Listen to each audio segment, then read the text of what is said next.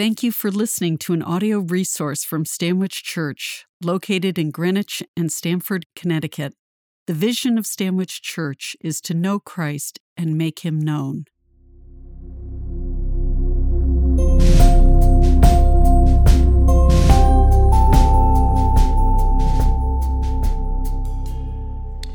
The Old Testament lesson for today is from 1 Samuel chapter 13, verses 8 through 14. This can be found on page 277 of your Pew Bible. Today's reading describes the failure of Saul, Israel's newly appointed king, to place his trust in the Lord and to follow God's ways rather than rely on his own understanding. A reading from 1 Samuel chapter 13, beginning with the 8th verse. He waited 7 days, the time appointed by Samuel, but Samuel did not come from Gilgal, and the people were scattering from him. So Saul said, "Bring the burnt offering here to me, and the peace offerings." And he offered the burnt offering. As soon as he had finished offering the burnt offering, behold, Samuel came. And Saul went out to meet him and greet him. Samuel said, "What have you done?" And Saul said, "When I saw the people were scattering from me, and that you did not come within the days appointed, and that the Philistines had mustered at Michmash, I said, 'Now the Philistines will come down against me at Gilgal, and I have not sought the favor of the Lord.' So I forced myself and offered the burnt offering." And Samuel said to Saul, "You have done foolishly. You have not kept the command of the Lord your God, for which he commanded you. For then the Lord would have established your kingdom over Israel forever. But now your kingdom shall not continue. The Lord has sought out a man after his own heart, and the Lord has commanded him to be prince over his people, because you have not kept what the Lord commanded you." May God add his blessing to the reading of his holy word. Trust in the Lord with all your heart. Lean not on your own understanding, but in all your ways acknowledge him, and he will make straight your paths. I memorized that verse. That's Proverbs 3, verses 5 and 6. I memorized it over 30 years ago when I was in confirmation class at my church. And it's always stuck with me. Now, if you were to look at the track record of my life over those decades, you probably would notice sometimes when I regarded that wisdom from God, and sometimes when I disregarded it. I want you to hear those words again from Proverbs 3, verses 5 and 6. Trust in the Lord with all your heart. Lean not on your own understanding, but in all your ways acknowledge him, and he will make straight your path. In today's scripture, we're going to find out what happens when the leader of a nation disregards this wisdom from God. We're making our way through the 3-year chronological study of the entire Bible, and we're in the book of Samuel, looking at today at the life of King Saul. And we're going to find out just what happens, what are the consequences when the leader of a nation, and in fact the whole nation, disregards the wisdom to trust in God with all our hearts and to not lean on our own understanding. Last Sunday, we heard from Pastor Heather, the people of God, the Israelites, they demanded a king. They said, "Give us a king. All the other nations have a king. We want what they have." They were operating out of fear, and they asked God to give them what God had said he didn't want for them, yet in his gracious provision, he gave them a king. Well, the first king that they got was King Saul, and he's a pretty bad king. He's a bit of a disaster, actually. Samuel, who we've also learned about, he was the prophet of God. We first met him when he was really young in the temple, and he heard God calling his name. Well, now he's older. He's actually quite old. In fact, if you read through this section of 1 Samuel, you realize he's really just trying to retire. He's trying to get out of the game, but Saul keeps messing things up so royally that Samuel has to come in and clean up the mess, as we're going to see in today's scripture as well. So what happens when a nation disregards the wisdom to trust God with all their hearts? We're going to look at this story together. Go ahead and take your Bible out from the pew in front of you if you don't have it out already, because I want to flip back one chapter to give a little bit of context for today's story. So 1 Samuel 12, we're going to look at that first before we get into the chapter that Jesse read for us. 1 Samuel 12, verse 20. Somebody have a page number you can call out? 276? 1 Samuel 12, verse 20. The Philistines are breathing down the neck of the Israelites, threatening to attack them. And the Israelites aren't responding well. Let's pick up the story in 1 Samuel 12, verse 20. Samuel, the prophet, said to the people, "Do not be afraid. You have done all this evil. Yet do not turn aside from following the Lord, but serve the Lord with all your heart. And do not turn aside after empty things that cannot profit or deliver, for they are empty. For the Lord will not forsake his people for his great name's sake, because it has pleased the Lord to make you a people for himself. Moreover, as for me, far be it from me that I should sin against the Lord by ceasing to pray for you. And I will instruct you in the good and right way. Only fear the Lord and serve him faithfully with all your heart." I just want to summarize what Samuel is attempting to speak to the nation here. He's basically saying, look, you've made a big mess of it, but it's not too late to turn back to God. And here's what I want you to remember. Don't rely on all the normal strategies and devices that you're used to relying on, your own devices. Don't rely on those. They're empty. They will not deliver, says Samuel. Instead, trust God with all your heart. He knows what he's doing. Fear him alone. Because Samuel knew that when we fear God, we have nothing else to fear. When we have a holy reverence of the King of all kings, we will not fear the plans and schemes of man. So Samuel gives this important instruction. There's a chance for you to turn back. All you have to do is trust God with all your heart and do not lean on your own understanding. Fear God alone. Now, how did the people respond to such instruction? What does King Saul do with that information?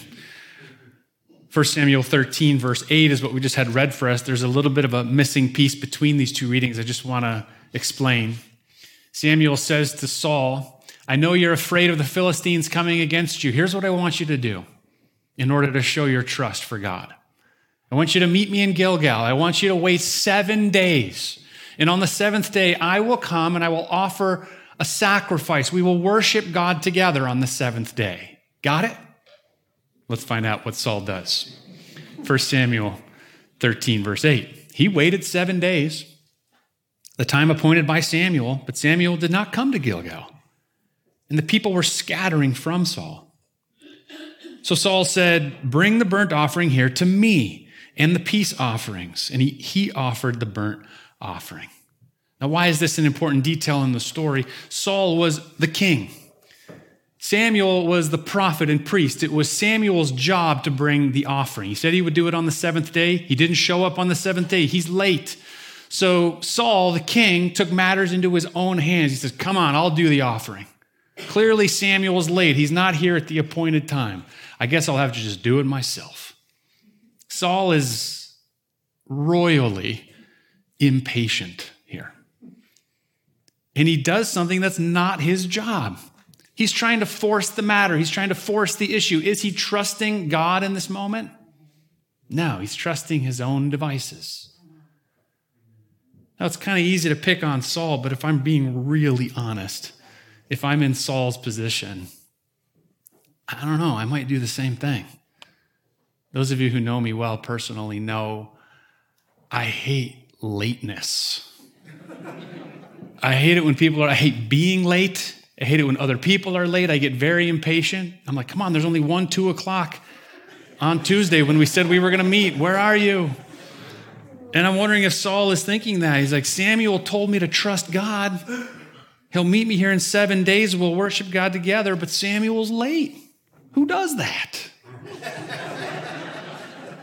And Saul takes matters into his own hands. Verse 10, we pick up the story. As soon as he had finished offering the burnt offering, behold, Samuel came. You ever watching a movie in the basement? It's a great movie, and then that one bad scene comes and your parents walk in at that moment. Samuel arrives right after Saul had done the bad thing. Samuel came, and Saul went out to meet him and greet him. Samuel said, "What have you done?" And Saul said, "When I saw that the people were scattering from me and that you didn't come within the days appointed and that the Philistines had mustered at Michmash, I said, now the Philistines will come down against me at Gilgal. And I have not sought the favor of the Lord, so I forced myself and offered the burnt offering." I want us just to notice what Saul is doing here when he gives this excuse for why he acted in an untrusting way from what Samuel had instructed him to do. Notice what he's telling himself something. He says, look, you didn't show up on time. My people were scattering into caves. The Philistines were getting more organized. And I said to myself, the Philistines are going to come and attack us now. Isn't that interesting language? I said to myself. He had the voice of God speaking to him, but now he's listening to that inner voice. Samuel's not here on time. I got to do everything myself. The Philistines are coming. He created a whole scenario in his mind that made him afraid. And then he acted foolishly out of his fear. He made up a scenario that he was afraid of, and then he acted foolishly out of his fear. Do you ever do this? I saw one hand go up. Thank you for your honesty, Laura. We make things up, and then we get afraid of the thing we made up. I have a funny example of this. My wife, Nancy, who, yes, gave me permission to share this, she has this fear. And I think she'd probably say it's her biggest fear. And it's being, hear me now, it's being in a spacesuit, slowly drifting and floating away from Earth into outer space. This is Nancy's greatest fear. Does anyone have this fear? Whenever there's a space movie trailer that comes on, Nancy's just, she can't watch it. She's afraid of floating out into the vastness of the universe. And what I love to say to her when I realize this fear has come upon her, I say, Nance, I've got good news for you. Your greatest fear will probably never happen to you. You won't even touch a spacesuit in your lifetime, most likely. We make up fears that motivate us to think and act foolishly. Now, that's a silly example. That's a funny example, but so often we do this, don't we? Saul's basic mistake here in this fear that he made up. He disregarded the word of wisdom that Samuel had spoke to him. Notice Samuel said, only fear God. And Saul decided to fear man instead. There's fear of man and there's fear of God. If Saul was fearing God, he would have revered the words that God spoke through Samuel. Samuel said, wait here, we will worship God together. Trust God. If he was fearing God alone, he would have waited another day or however long it took for Samuel to get there. But he feared man. He feared the Philistines. And rightly so, on some level. They were breathing down his neck. It was a fearful situation, but Saul made up this part that the Philistines were about to attack. And so he took matters into his own hands. He leaned on his own understanding. And then he had to face the consequences of not trusting God. Remember, God had installed him as king. So how does God respond when he realizes he has a king in place who's not trusting him? Verse 13. Samuel said to Saul, you have done foolishly. You've not kept the command of the Lord your God, with which he commanded you. For then the Lord would have established your kingdom over Israel forever. But now your kingdom shall not continue. The Lord has sought out a man after his own heart, and the Lord has commanded him to be prince over the people. Who's Samuel talking about here? King David. Saul's son-in-law, who would become the king of the nation, whose lineage would come Jesus, the King of all kings.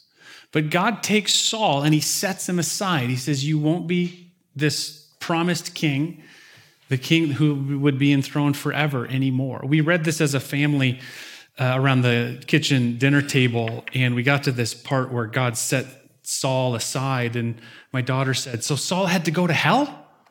And I said, no. He that's not what's happening here. He's just being removed from his position. He's facing the consequences of not trusting God. God always gives a second chance to all people to return to him. But sometimes the consequences of not trusting God is that he moves us out of a position in the kingdom. And he looks for someone else. The phrase here is that he's going to find somebody after his own heart. David would be called a man after God's own heart. What's the difference between David and Saul? David made a lot of his own mistakes as well. But why was he called a man after God's own heart? Keep that question in your mind, because the whole month of July, we're going to be looking at the story of King David. It's a little trail, a little teaser. Come back in July to learn what made David a man after God's own heart when Saul was not. As in any of these Old Testament scriptures, we ask ourselves, what's the application for us? What's the takeaway? I was thinking about how to apply this scripture to us, and yes, it's true, we've already heard some takeaways. Trust God with all your heart. Lean not on your own understanding. If you get that wrong, God will have you face the consequences of that. But I think that there's a deeper, more meaningful takeaway for us. I didn't see it when I first started studying this, but we read the scripture together as a church staff team on Tuesday mornings. We sit down together before we go through any of the business of the week. We study the scripture that's going to be preached.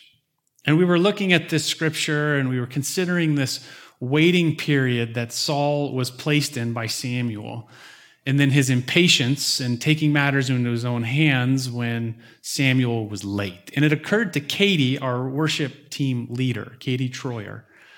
She said this amazing insight that's really stuck with me. She said, we are in a similar situation that Saul was in while he was waiting for Samuel to come back and Samuel was late. Because Jesus, when he left this earth, he said, I will come back. And it seems like Jesus is late. Doesn't it? 2,000 years. Like Saul, I'm growing impatient. I'll be honest. Like Saul, I feel tempted to take matters into my own hands when I create fearful scenarios and then act foolishly out of my own fear. Listen, there's enough fearful things going on in this world. We don't need to make up new ones in our minds. There's enough to respond to, isn't there? And yet in the midst of all that, while we are here waiting for Jesus to come back, though he seems late, I hear the words of Proverbs reminding us, trust in the Lord with all your heart. Lean not on your own understanding. The takeaway for me in light of the New Testament is to fix our eyes on Jesus, the Jesus we meet in the Gospels, the Jesus who not only brought the sacrificial offering, but was the sacrificial offering when he died in our place on the cross. And he promised that he would come back again to take us to the Father. We can learn about him and fix our attention and our eyes on him, though the fearful scenarios of the world swirl around us. We don't need to be afraid of those. We don't need to be afraid of man if we fear God alone. You know that scene in the Gospels, Matthew chapter 14, I believe it is, where Jesus is walking on water. And they are confused about what's happening. They're confused about who it might be. And he calls out to his disciples on the boat saying that it's him. And Peter says, Lord, if it's you, then call me out to join you on the water. And Peter steps out of the boat and he's looking at his Savior Jesus, the Messiah, the one who created heaven and earth so he can walk on water if he wants to. Peter's looking at him and he steps out of the boat and he's walking on the water as well. But after a couple of minutes, Peter starts to look around. And what does he see? He sees the same kind of thing that Saul looked around and saw. He saw things to be afraid of. Peter saw the wind and the waves. And he started sinking in the water. Jesus says to us, no, come on, look at me. Look at me now. Fix your eyes on me. I know it's a fearful world we're living in. I know it seems like there's all kinds of hell coming against us, Christians. And doesn't it seem like our Savior is late in coming back? But the caution here is not to turn away from the one we need to be focusing on, not to have fear of man, not to act foolishly and take matters into our own hands, grasping for things like worldly or political power, or trying to scheme our way into control and power once again. No, the instruction is exactly what it says in Proverbs 3. Trust in the Lord. He's still trustworthy. He's still God, though the wind and the waves swirl around us. Trust in the Lord with all your heart. Lean not on your own understanding. In all your ways acknowledge him, and he will make straight our path. Amen.